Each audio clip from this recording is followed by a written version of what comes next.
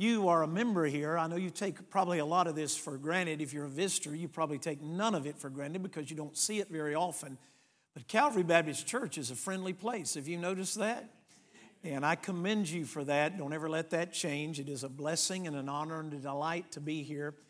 And my heart has been stirred already by the presence of the Lord, I believe, already in this place and the anticipation on the part of God's people. Well, I've got a lot on my heart I want to share with you, and I'll not unload all of it this morning, all right? I'll save a little bit for tonight and Monday and Tuesday and Wednesday, though I'd love to share it all today. But let me say this. I thank God for that flag, don't you? Amen. Back in 1976, the 200th anniversary of America's birthday, my dad had a choir come to our church on the 4th of July, which happened to be that year, on a Wednesday evening to do a 4th of July celebration, and they sang a song about the flag. I've never heard it since. I'd never heard it before.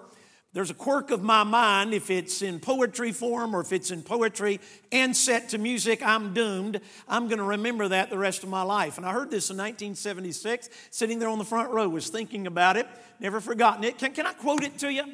Proudly she waves, O glory, over the land of the free. Promise of hope and freedom, symbol of liberty. Red, white, and blue are her colors, colors both brilliant and clear, colors with far deeper meaning than that at first may appear. Red is for blood of patriots who have died to free us. White is for justice and government of law. Blue is for honor and faith in all we do. This is my flag. This is, oh glory, the red, white, and blue. Folks, I don't know about you.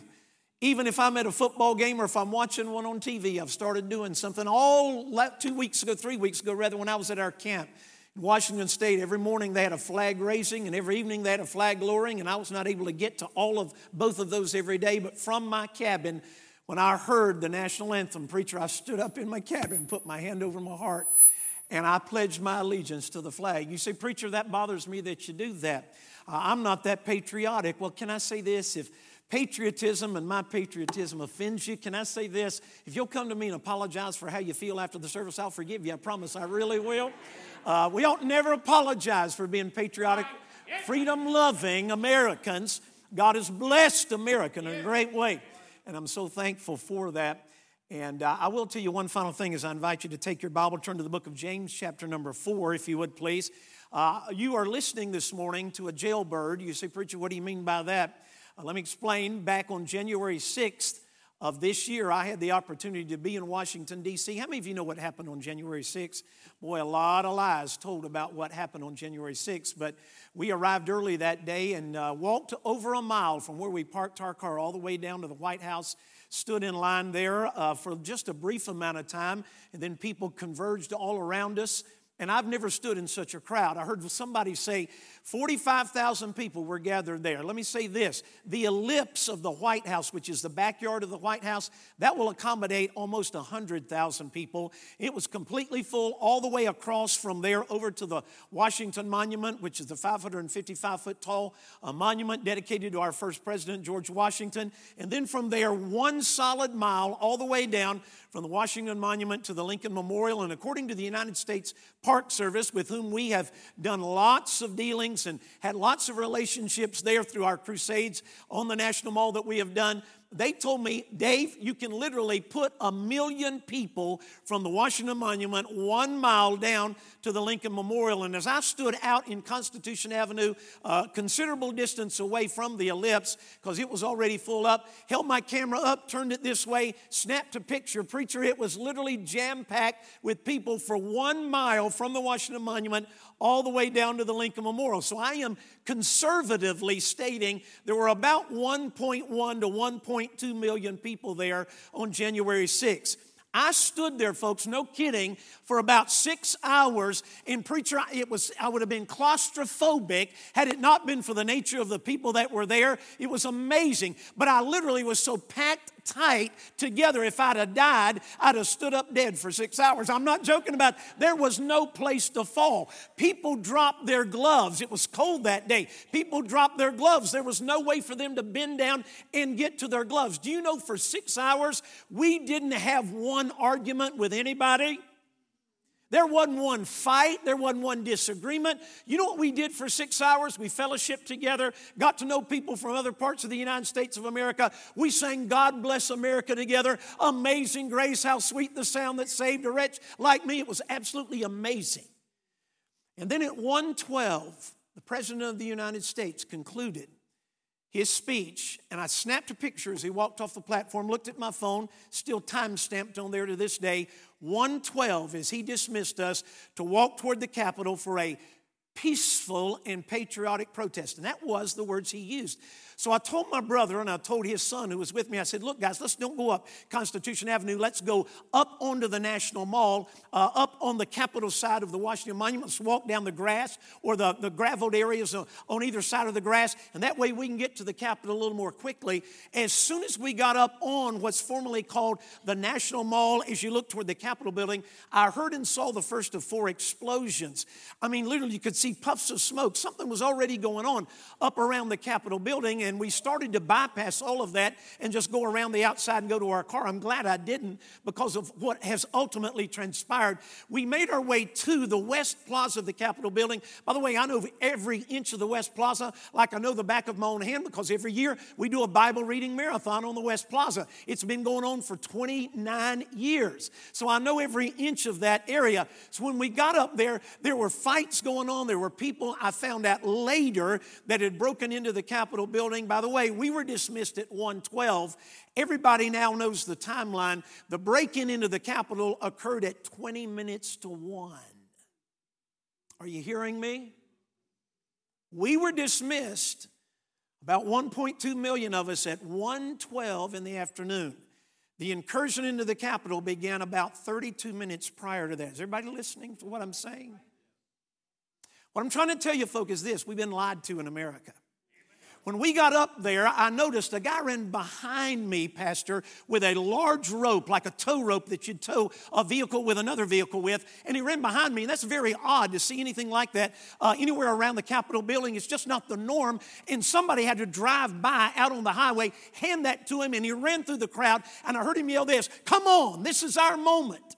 And I said to my brother, I said, where's that guy going and what in the world is he going to do with that rope? So we kind of went through the milling crowd that had gathered there on the West Plaza. He was tying that to a banister or a barricade that separated the crowd from some of the National Police or the Capitol Police or the U.S. Capitol Police. And I know many of those guys in the Capitol Police. They're our friends. He's going to pull this barricade over and they're going to push past, at least that's his intent, push past all of the U.S. Capitol Police. And at that point, I'm just going to be honest with you folks, I lost it and I yelled at the top of my lungs, "What are you doing?" And he looked at me and he said, "We're going to pull this barricade over. This is our moment." I said, if you're trying to make a positive statement, that's not the way to do it. And behind me, a guy I didn't see standing behind me unleashed a string of profanity that would make a sailor blush. So I'm trying to keep my eye on him so I don't get sucker punched. Watching this guy over here. It's just my brother and I and another fellow trying to stop these guys who, by the way, were anarchists. Is everybody listening to me? Totally different than the people that were a mile away for 6 hours at the White House enjoying a rally. Trying to watch the guy behind me watching that guy. Thank God for American teenagers. Can I hear an amen right there? 2 African-American teenage boys stepped up to help me and my brother, who are both 62 years of age now. They stepped up to help us, and with the stepping up of them to help, those guys tying that rope around that barricade were discouraged from doing so, and they untied it, and I thought they were going to leave. They didn't actually leave. They went down, all the way down on the end where the barricade stretched this direction, decided to tie it around that portion of the barricade where there was nobody guarding it, pull that over, which they ultimately did. And at that point, the U.S. Capitol Police, they had no other choice other than to do this. They unleashed some tear gas. And I'm just curious, how many of you have been around tear gas? Anybody ever been around that? Now, they didn't aim the tear gas at us. They didn't aim it at those guys that overturned the barricade. But it was wafting through the air. And, of course, and it was the wife of one of our Hope to the Hills. Well, there's been an incursion into the Capitol. I didn't even know that had happened yet. And I said, well, everything's peaceful around on this side of the Capitol, which at that time it was. Folks, all I'm trying to say is this. We were lied to, and I was asked to be on a national radio program and tell what I'd seen and what we experienced. And so to advertise for that on Facebook, I just merely put this little statement. I'm going to be on radio tomorrow.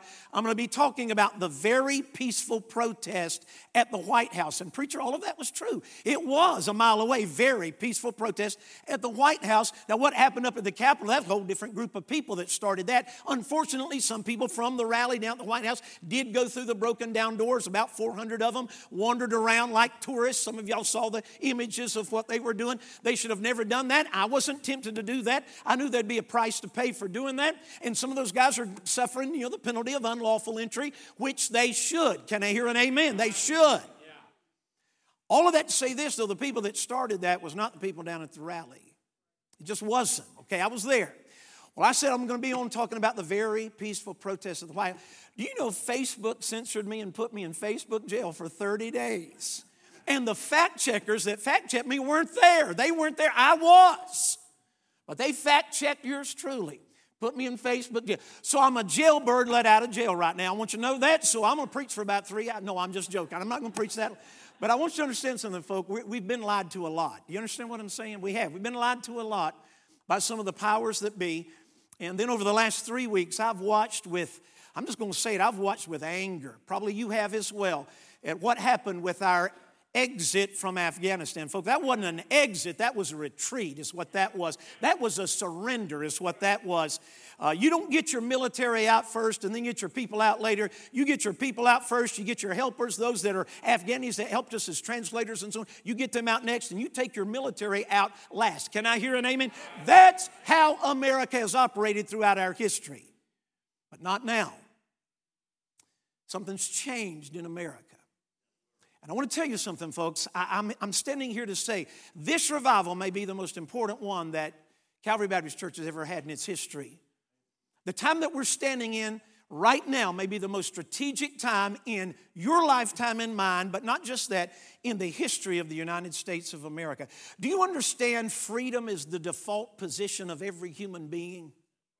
I don't have time to go into this, but let me just say this much before we turn our attention very briefly to the Scriptures. There's a thing that was used in British common law. It is something that the terminology was duplicated in America by the founders of this country. It's the phrase natural law. Natural law. Now, that may not be familiar to you, but natural law is just a basic common understanding that certain things are right, certain things are wrong, certain things operate this way if other things are done. There's a result of choices here that bring ramifications over here. It's called natural law. May I just say this? Sowing and reaping is an example of natural law. Everybody understand what I'm talking about? If you plant corn, you don't harvest carrots. Have you figured that out? You plant beans, you don't reap broccoli. Have you noticed that? If you plant corn, you get corn. You plant beans, you get beans. That's the way this works. Natural law.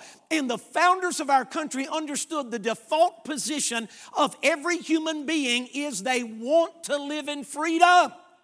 Now, not everybody gets to live in freedom because they have tyrannical leaders. But the desire of every human being born into the bosom, breathed into the heart and soul of every person that's ever been born is a desire to be free. A baby being born into this earth, into this world, is coming out of her womb with a desire to be free. Does everybody understand what I'm saying? So the founders of this country crafted 2 documents. A Declaration of Independence and the United States Constitution based on that understanding of natural law that the default position of human beings is to be free. We hold these truths, says the Declaration, to be self-evident. Preacher, we don't have to be taught this. This is self-evident that all men are created equal, that they are endowed by their Creator with certain inalienable rights. Among these, not limited to these, but among these are life, liberty, and the pursuit of happiness. That to secure these rights, governments are instituted among men, deriving their just power from the consent of the governed. When any form of government becomes detrimental to those ends, it is the right of the people to alter or abolish it and establish in its place new government predicated upon those principles that shall most securely procure their peace and happiness. Can I hear an amen right there? Wow. What I'm trying to say, folks, is this. What happened on Thursday of this week, and I'm not being political. What happened on Thursday of this week where Joe Biden said this, I am empowering, think of this, the Department of Labor, which is a bureaucratic agency. Nobody in this room, none of us in this room voted for anybody that works at the Department of Labor. It is a bureaucratic agency. Bureaucracies are those things which rise up around the function of government, not elected by the people. They just sort of show up and they begin exercising great authority over us. Nobody elected any of the people at the Department of Labor. But the president said, I'm empowering the Department of Labor to demand of companies and corporations that employ over 100 people that you have to take a vaccine or submit to a test every week.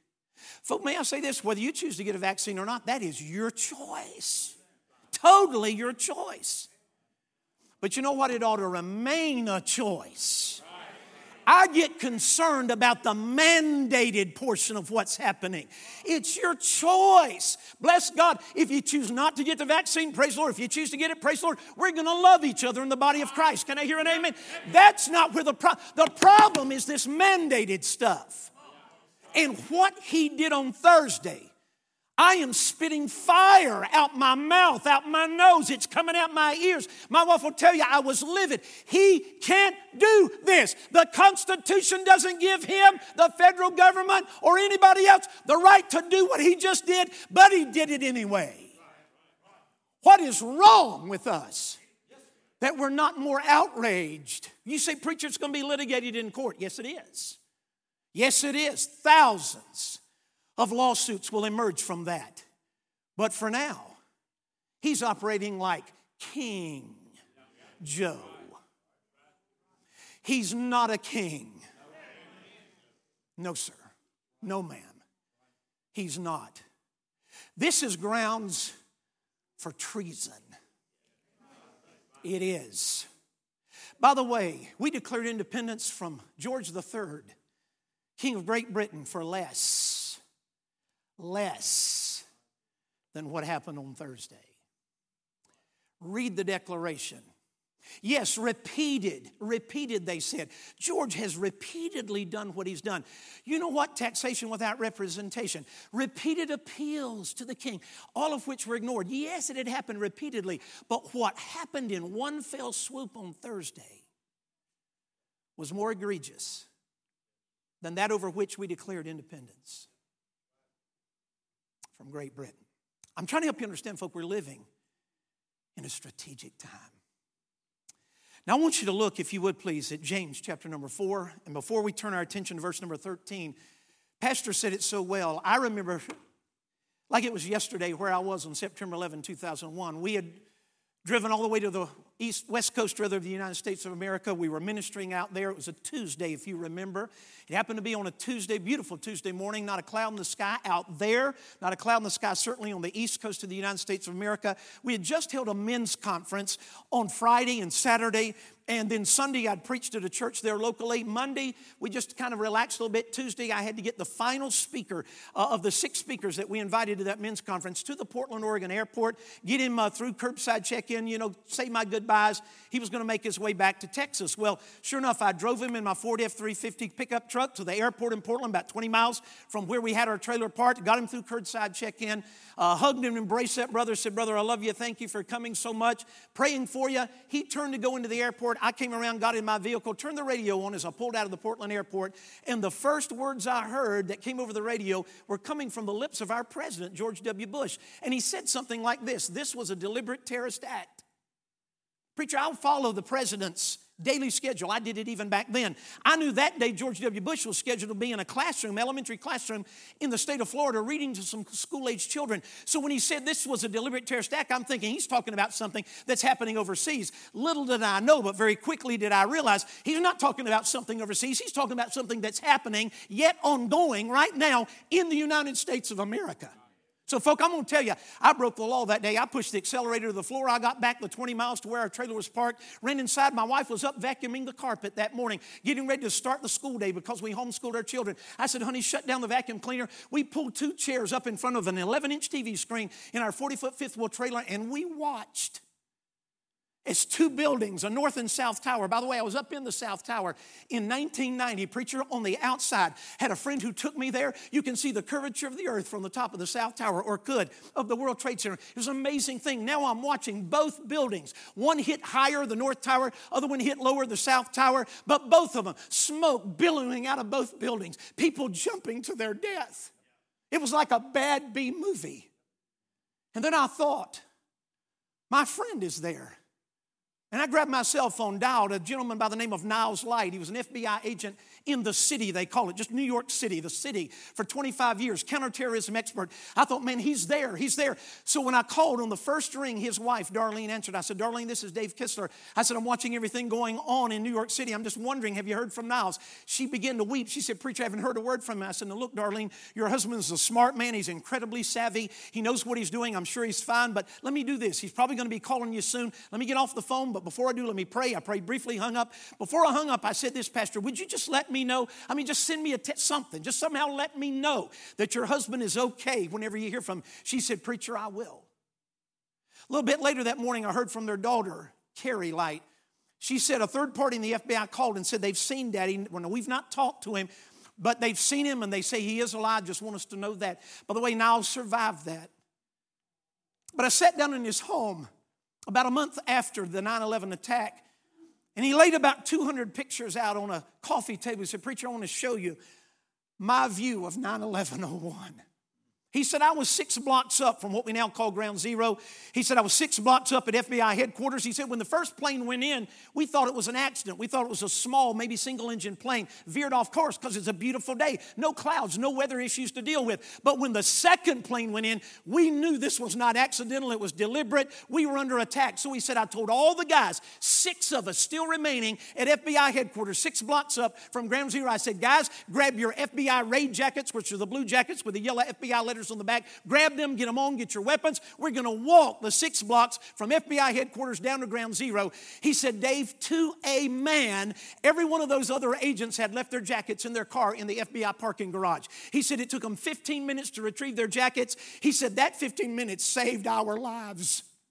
He said, because we're halfway down, 3 blocks down from the World Trade Center, and he said the South Tower began pancaking to the ground. Do you remember watching that? He said, I ducked into a doorway, literally ducked into a doorway to avoid what looked like an atomic explosion coming up the street of dust and debris. And he said, I stood in the doorway until all of that rushed past me. And then he said, I stepped out, and as the smoke began to somewhat clear, he said, I took a camera out of my pocket. He said, I pointed it toward the remaining tower that was standing, the North Tower, and I began snapping pictures. He said, these are them. And folks, I looked at pictures. He said, Dave, I counted that day over 200 of them that jumped from the 84th floor, from the 102nd floor, from the 104th floor. He said, Dave, do you know why they chose to die by falling instead of dying by fire? I said, no, sir, I don't.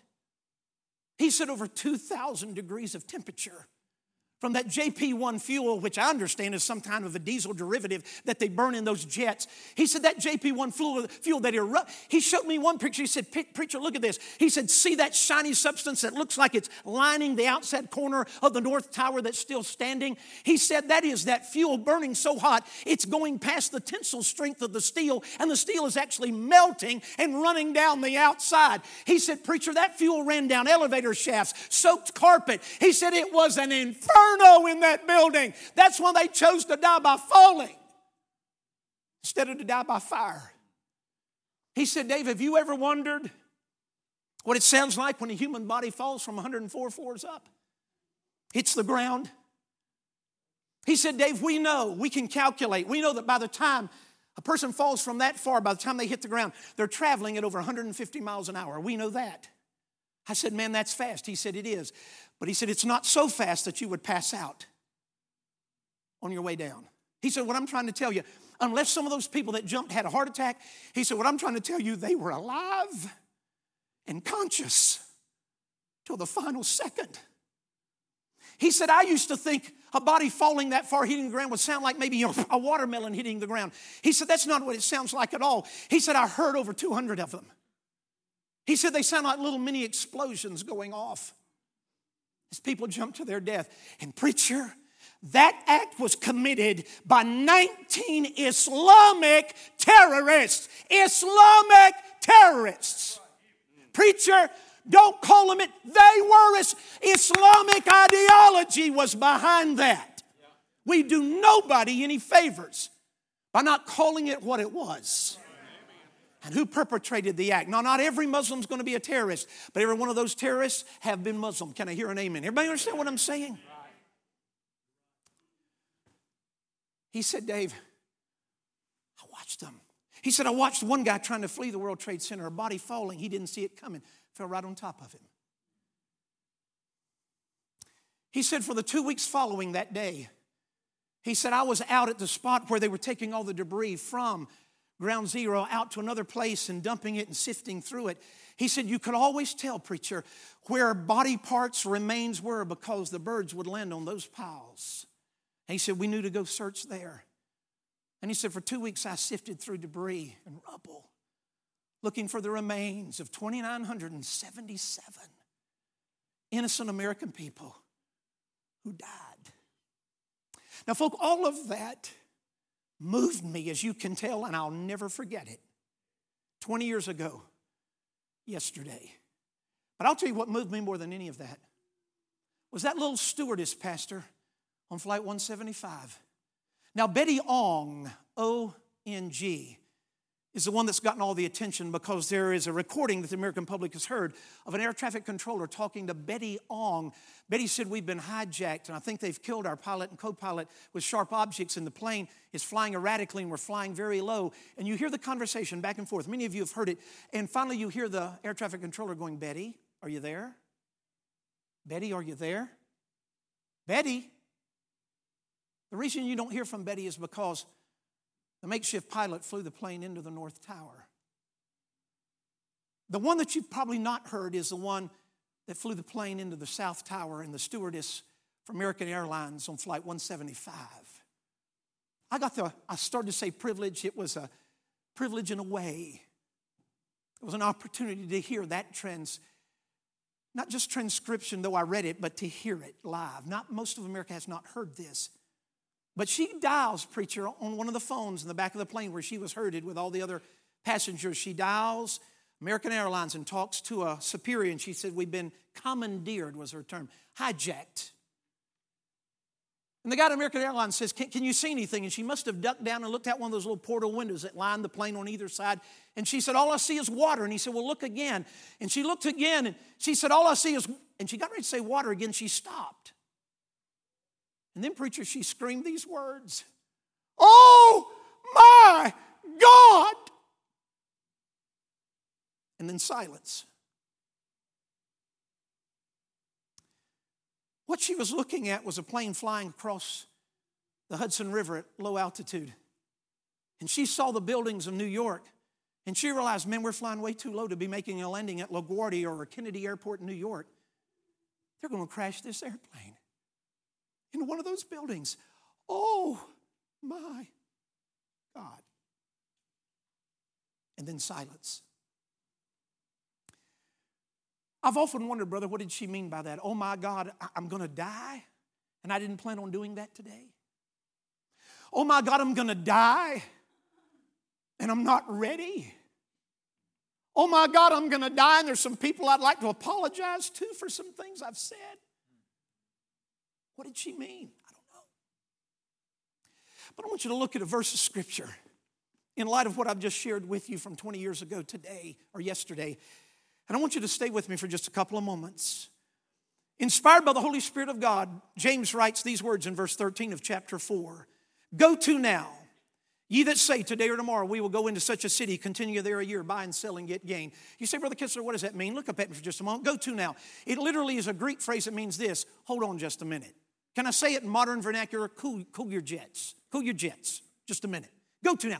Slow down just a minute. You that say, tomorrow we're going to do this and we're going to move into this city and we're going to set up our new residence and establish us a business. We're going to buy and sell and get gain. We're going to buy and sell and make ourselves a profit. Slow down just a minute. Why is James saying slow down your planning? Look at the next verse. Here's the answer. Verse 14, whereas you know not what shall be on the morrow. Man, folks, we don't know not only what tomorrow is going to hold, I don't know what the next 5 minutes is going to hold, and neither do you. Preacher, I feel totally healthy right now. I mean, I don't have anything that I know of wrong with me, but the fact is this, there could be something going on in my body, and in the next 5 minutes or the next 5 seconds, I could drop dead. Are you listening to me? So slow down in your planning. You know not what's going to be on the morrow. Look at the next phrase. Great question. Verse 14. For what is your life? What a tremendous question. Here's the answer. It is even a vapor that appeareth for a little time and then vanisheth away. Look at verse 15. For that ye ought to say. Here's what you ought to be saying. If the Lord will, we shall live and do this or that. But now you rejoice, look at the rest of it, in your boastings. And all such rejoicing is what? Verse 16 at the end? Evil. Folks, look at me. You know, you rejoice in your boastings. The word boastings literally means your arrogant assumptions. You rejoice. Preacher, all of us do this. We arrogantly assume we're going to have a today or a tomorrow or a next week or next month or next year. We have the assumption arrogantly made that that's going to happen. So we plan our vacations, and we have to plan. We plan what we're going to do with our children. We plan what we're going to do as far as business and ministry strategy. And we all have to do that. But in one sense, that's a little bit of arrogance because we don't even know we're going to make it through the day, much less till next year. But James said you rejoice in your boastings. I'm going to do this and I'm going to do that and we're going to go here and we're going to... You rejoice in your arrogant boastings, and all such rejoicing is evil. Look at verse 17. Therefore, literally, as a result of the fact that you don't know what tomorrow is going to hold, therefore, to him that knoweth to do good and doeth it not, to him it is sin. Can I say to you folks, I have quoted this verse to many a teenager who said, you know, I hadn't been really obeying my mom and dad, hadn't been honoring them. And I'd quote James 4:17, therefore to him that knoweth to do good and doeth it not, to him it is sin. And you know what it is? It is sinful not to honor your mom and dad. Can I hear an amen? Right. You know, I'm gonna disregard God, and I'm gonna make a choice on my own to do this or that. And I say, look, you know, therefore to him that knoweth to do good, doeth it not, to him it is sin. You know, it is sinful, preacher, to factor God out of your decision making. But can I say this? James 4:17 has nothing to do with obedience to parents or decision making. It has to do with what we do with a 4-letter word spelled T-I-M-E. If we know to do good with our time, that's the context. But we don't. We have sinned. And folks, I want to submit to you this morning, we are all major offenders right there. 1,440 minutes you and I are given every day. That's how many minutes are in 24. 1,440 minutes. Vast majority of those are spent sleeping by some people. I haven't slept in 8 hours and I don't know when. Right. All I'm trying to say, folks, is we sleep part of that 1,440 minutes. The rest of it is given to us as a gift to invest. I believe for kingdom work. Now I want to do this very quickly and I'm done. I want you to look back at verse 14. What is your life? What is your life? What is your life? I want to talk to you very quickly about the time of your life. What are you going to do with it? And why should you even consider for just a couple of minutes here what you do with the time of your life, young people? Why should you even stop long enough in your pursuit of pleasure? Why should you stop, sir, long enough in your pursuit of prosperity? Why should you stop, ma'am, long enough to consider what is my life and what am I going to do with the time of my life? Well, James says there's 3 reasons you need to consider what you're going to do with the time of your life. Number 1, life is fragile. Look at James 4:14. What is your life? Here it comes. Here's the first answer. It is even a, would you say it out loud? It is a what? Vapor. Literally, the word vapor means mist. It is a mist.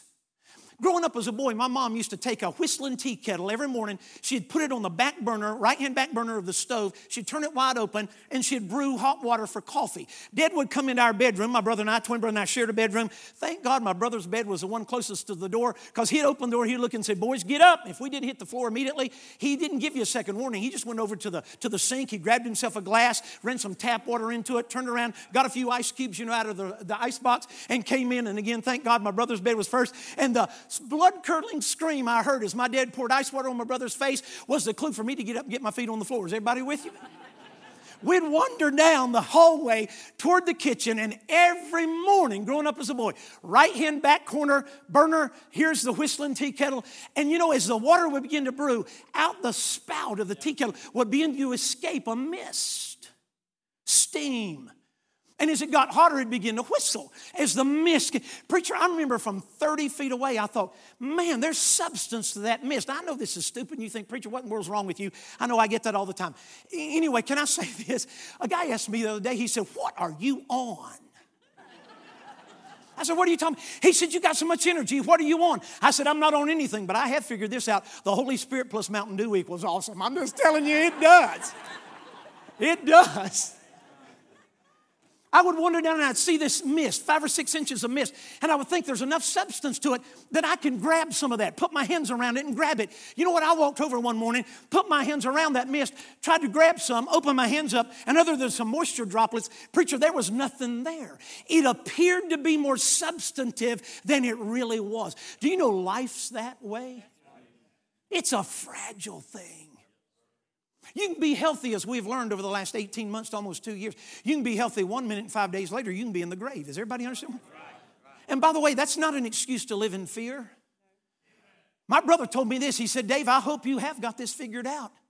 He said, you're not getting out of this world alive. He said, I hope you figured that out. He said, we are all going to die of something if the Lord doesn't come back. Right? Do you know yesterday 3,950 people on average, 3,750 people on average yesterday died in automobile accidents? Last year, preacher, 1.3 million people worldwide died in auto accidents. Hadn't heard one person say, don't drive. Or how about this? I love this one. Wear a mask while you drive. I'm not saying don't wear a mask. That's your choice. But it ought to remain a choice. And if you choose to wear one, you don't get mad at those that don't. If you don't, you don't get mad at those that do. Can I hear an amen? We love one another. Everybody with me? It's a choice. What I'm trying to say is if all we did for 2 years almost is focus on 3,750 people die every day, and we calculated every day on the news, 3,750 more, and just kept tabulating, you know what? You'd have been afraid to get in your car and drive to church today. But you know what? We don't tabulate that because we deem driving a car essential. You know what? Church is essential. Can I hear an amen? Yes. And living life is essential. Living in paralyzing fear ain't living. It's surely not Christian living. And I'm not saying, preacher, you're going to stand out in the middle of the freeway and challenge an 18-wheeler.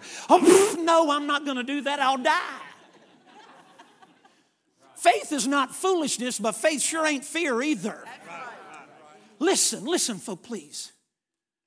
Life is fragile. If we've learned anything in the last 18 months or should have learned, it's this truth. Not only is life fragile, watch your Bible, James 4:14.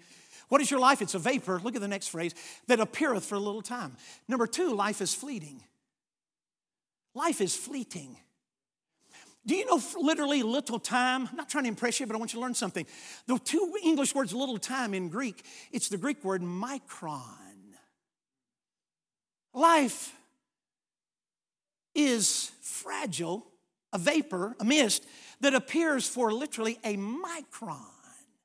You know, we get the English word microbe, microscope, from the word micron. You know what a microbe is, a micron in Greek? It's an infinitely small speck of something that is so tiny it cannot be observed with the human eye, so it has to be enlarged under a device called a microscope so you can actually see it. Is everybody with me? Do you know life down here, the 80 years, the 90 years, 101 years that my wife's granddad lived, the 90 years that my father-in-law lives, and get ready to drive all the way to California at 90 years old? Can you believe that?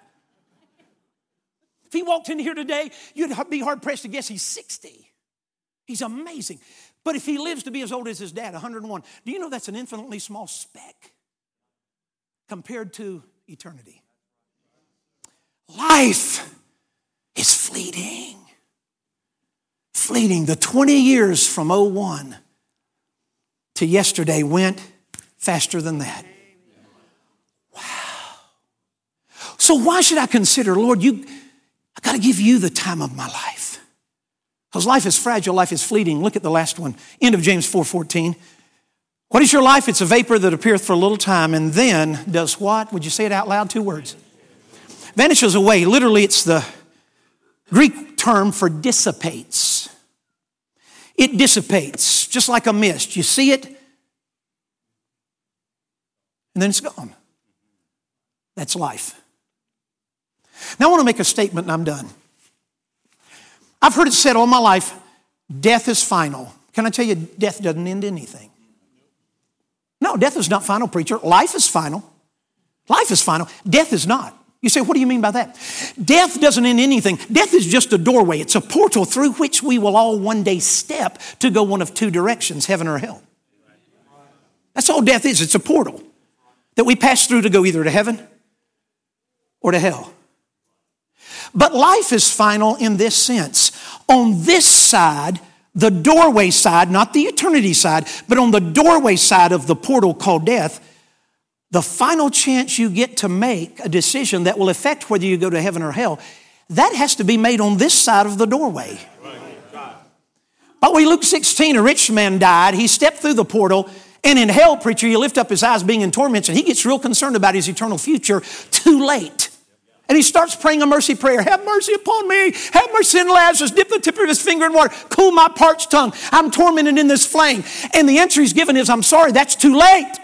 And then he gets to thinking about, I got 5 brothers. So he goes from praying a mercy prayer to praying a missionary prayer. Send somebody, even this guy Lazarus, to testify to my 5 brothers, lest they also come to this place of torment. I don't want them coming here. Which, by the way, forever should do away with the old arrogant statement, I'm going to be in hell, we're going to have a party in hell. No, you're not. Right. No, you're not.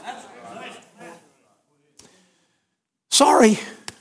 They got Moses and the prophets. Let them hear them. Oh, no. If somebody went back from the dead. No, they won't. They won't be persuaded. Somebody did come back from the dead. His name was Jesus. Right. They won't believe him. They won't believe Lazarus. What I'm trying to say, folk, is life's final. Because the final opportunity you get to make a decision to trust Jesus ends when you draw your last breath on this side of the doorway. By the way, Christian friend, if you've already made the choice to receive Christ, I praise God for that. But the final opportunity you get to speak a word of witness to a family member, a neighbor, a loved one, a husband, a wife, a child, a parent, final chance you get to be a witness to them, it ends when you step through the portal called death. So, folk, death isn't final, but life is. The time of your life.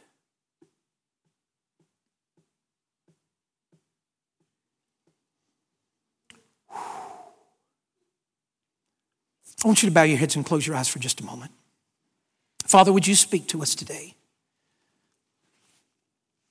Lord, my heart is so full of concern. Lord, I've never been more concerned for people who may sit in a church week after week, but Lord, they really don't know you as Savior. Father, I pray today if there's anyone like that, man, woman, young person, that's never really had an encounter, a life-changing, eternity-altering encounter with Jesus Christ and salvation. Father, I pray today would be the day when they come to you and before it's too late, they'll be saved. Now, friends, with our heads bowed and our eyes closed,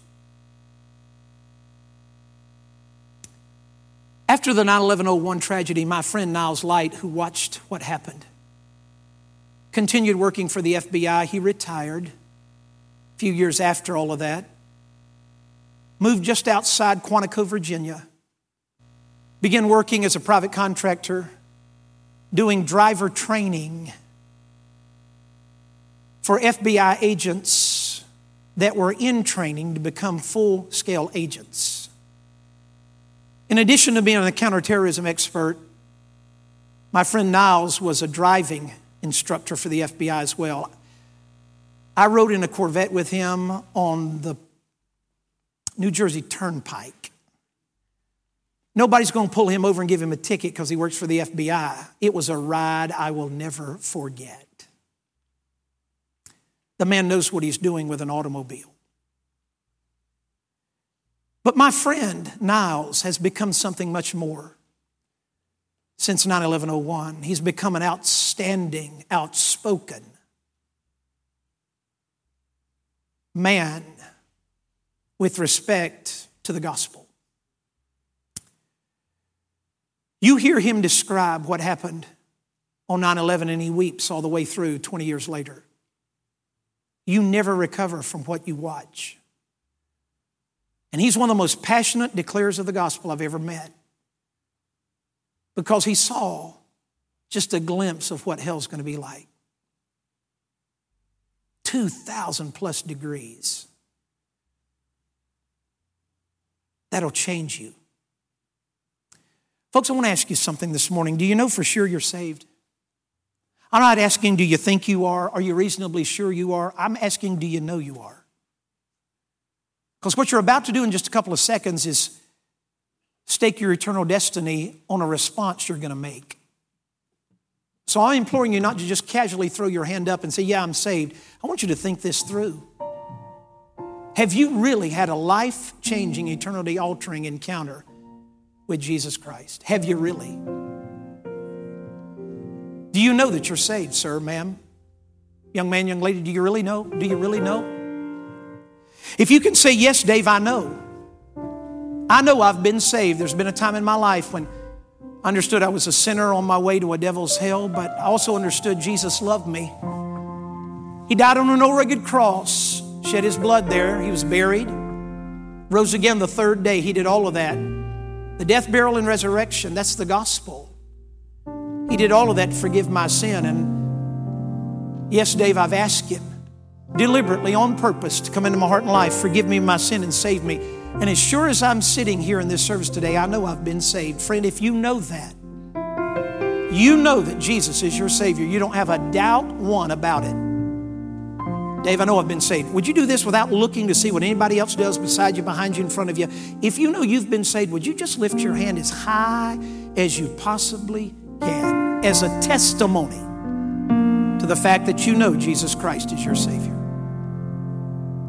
Thank you. You may put your hand down. What an awesome sight. Second question. Is there anyone in the room today, maybe several, but is there anyone at all, that would be honest enough to say, you know what, preacher, I don't know. Not really, I don't. Friend, you may have lifted your hand because you sensed other people around you doing so, but you don't really know you're going to heaven. May I ask you this? Are you not concerned about your eternal future? Because you need to be. David, the sweet psalmist of Israel, later to become king, said this in one of the Psalms: there is but one step between me and death. There is but one step between me and death. I can drop one foot to the ground, pick up the other, and before I plant the one I've picked up, I could be in eternity. And friend, that's you. So is there anyone in the room that would be willing to say, Dave, I'm just going to be honest with you today. I don't know for sure that I'm saved. I'm not 100% certain that Jesus is my Savior, but I'm concerned about it. And Dave, I'd like you to pray for me. And friend, I'd love to have that privilege. And I don't mean use your name in my prayer. Chances are I don't know your name, but even if I do, I would never use it in my prayer and embarrass you. But I would like to pray for you, that before it's too late, you'll come to Jesus. Is there anybody like that? And right now, you'd lift your hand long enough for me to see it. And by doing that, you're saying, pray for me. Thank you, thank you. Thank you so much. You may put your hand down. Are there any others? I'm looking all across the room. Dave, pray for me. I'm just being honest. I don't really know. Friend, it's no shame not to know. The shame is not doing something about that. That's the eternal shame. It's no shame not to know. So is there anyone else? Dave, I'm just not sure. I don't know for sure that I'm saved. Anyone else? You'd slip your hand up long enough for me to see it before I pray. Thank you. God bless you, young man. Thank you. You can put it down. Thank you. God bless you. I appreciate that. Father, I pray you'd speak to those, Lord, who've lifted their hands, and Lord, perhaps some who should have but didn't. And I pray today would be the day, Lord Jesus, when they make the most important decision they'll ever make. And that's a decision, Lord Jesus, to invite you into their heart and life, to ask you to forgive their sin, save their soul, believing you died, buried, and rose again for them. And Lord, we'll give you glory for what you do. Now, folks, this is going to be a little different today. I just want you to keep your heads bowed and your eyes closed.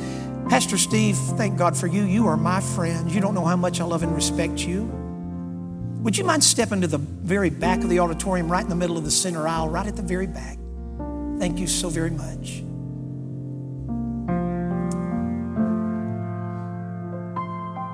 I by no means always do what I'm about to do right now. I really don't. But I'm going to do it today because of the urgency of the moment. You'll understand over the course of the week why I sense the urgency. You really will. If you lifted your hand and by doing so we're saying, Dave, pray for me, I want to thank you for doing that. While everyone else has their head bowed and eyes closed, and I appreciate you cooperating. If you lifted your hand and let me pray for you, could I ask you if you would just do me a simple favor? Would you just look up at me so my eyes and your eyes can meet for a second? Thanks. Were you serious about that when you lifted your hand? Were you serious? Were you serious? All right, if you were, could I ask you something? Right now, when no one's looking but me, would you be willing just to step to the back where Pastor's waiting and just let him put someone with you, take a Bible and get this settled today? Bless your heart. That's right. Just step past those that are near you. That's right. God bless you for your courage. Preacher, I just don't know. It's no shame not to know. The eternal shame would be never to get it settled. Because you can know. You can know you're going to heaven. 1 John says, these things have I written unto you that believe on the name of the Son of God, that ye may know that ye have eternal life. More than you want to know, God wants you to know. Not live in doubt, but know. Know that you're saved. One final question, then I'm going to turn it over to the pastor. You guys have listened so well today. I love this church. My bride's going to be here tonight. I can't wait for her to meet you and you to meet her. I love Calvary Baptist Church. Folks, I want to go just this far and no further right now. But those of us that know Christ, folk, we've got to up our efforts to reach a lost world. Folk, we've got to. There's no way around that reality.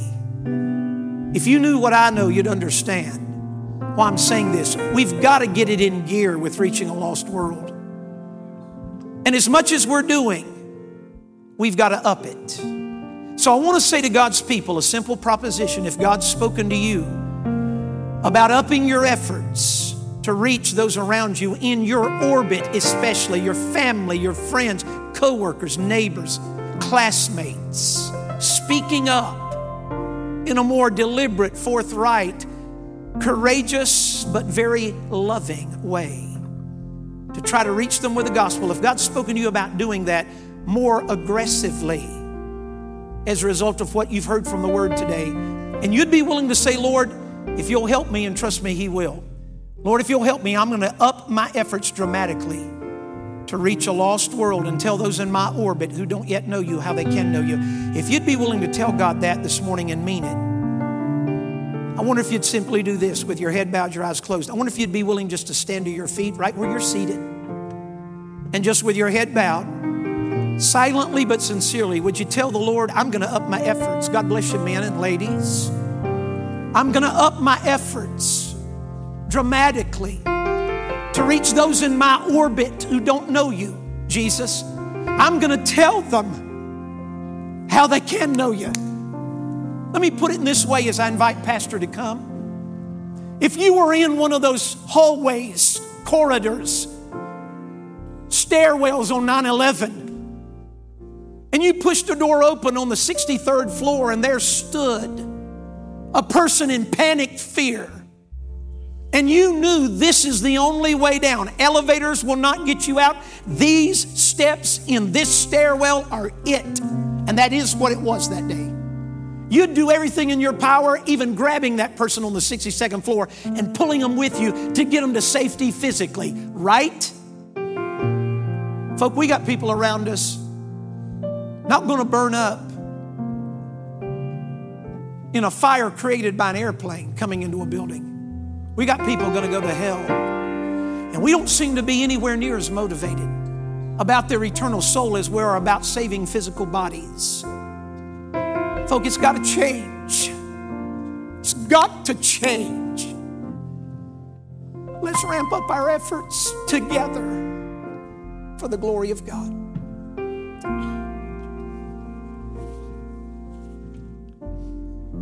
Our heads are bowed, our eyes are closed.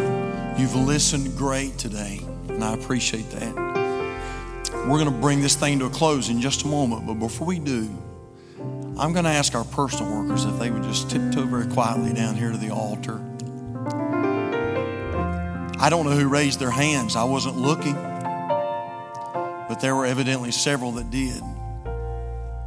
And if you're here this morning and you say, "Preacher, I was one of the ones that raised my hands," would you do this? Would you just step out right now? And we've got some folks in the front here that would love to take the Word of God and show you how you can know that you know that you know that you're going to heaven when you die.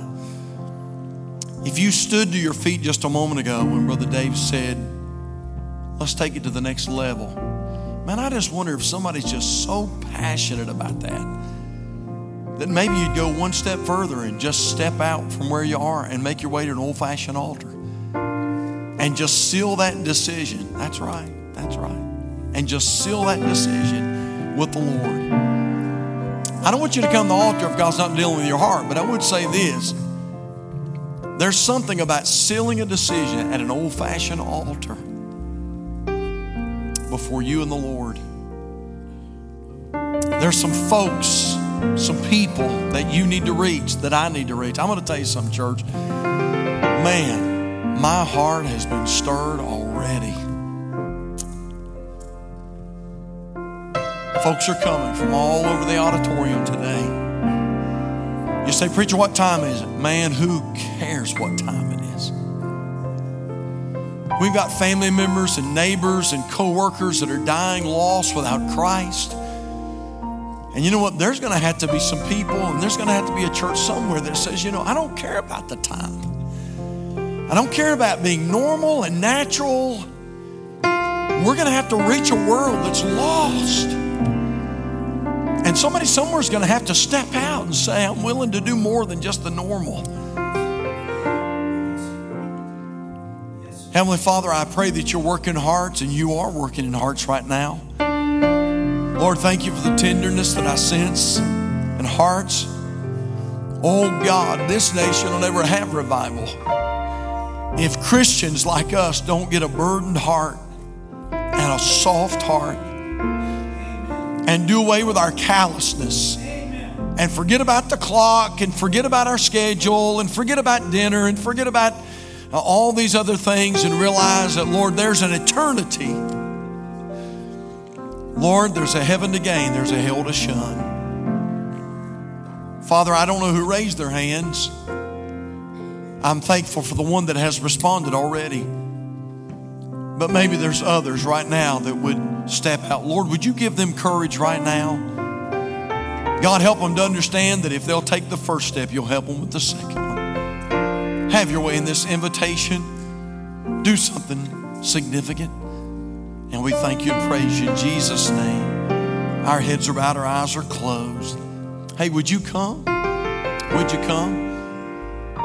Especially if you're here and you need to be saved. We've got some folks here that would love to pray with you. Amen. Folks are getting some help. Wonderful.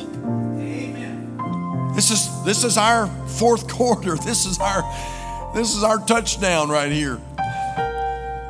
Would you come while we wait? God's dealing.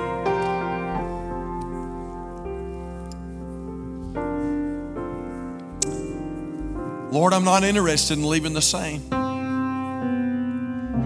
I want to go home different. I want to go home with a new fire, a new zeal, a new passion.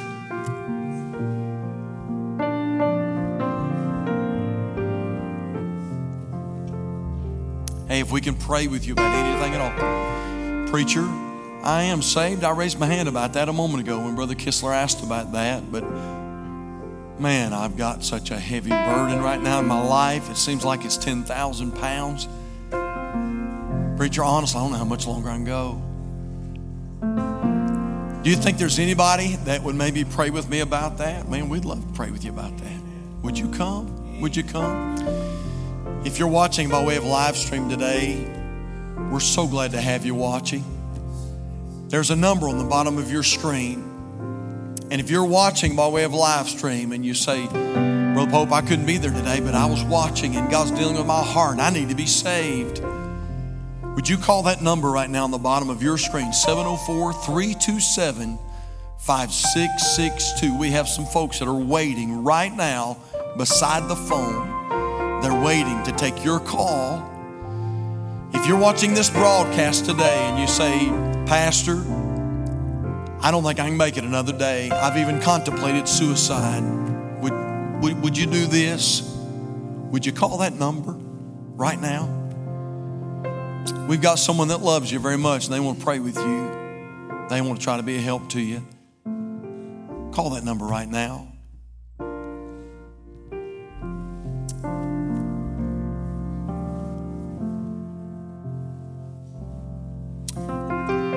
We're going to sing a chorus today before we go. Invitation is still wide open today.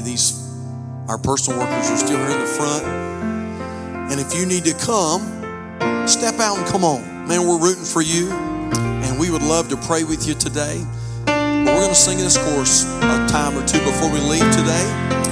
Lift up your voices. Let's sing it, Calvary.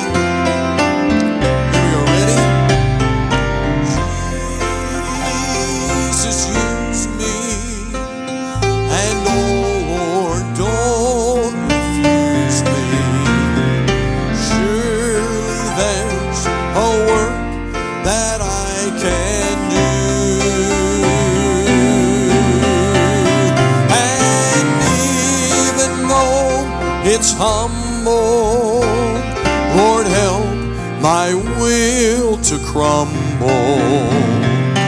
Though the cost be great, I'll work for you. Can we sing it once more? Lift it up. Here we go. Ready? Jesus, use me, and oh Lord, don't refuse me.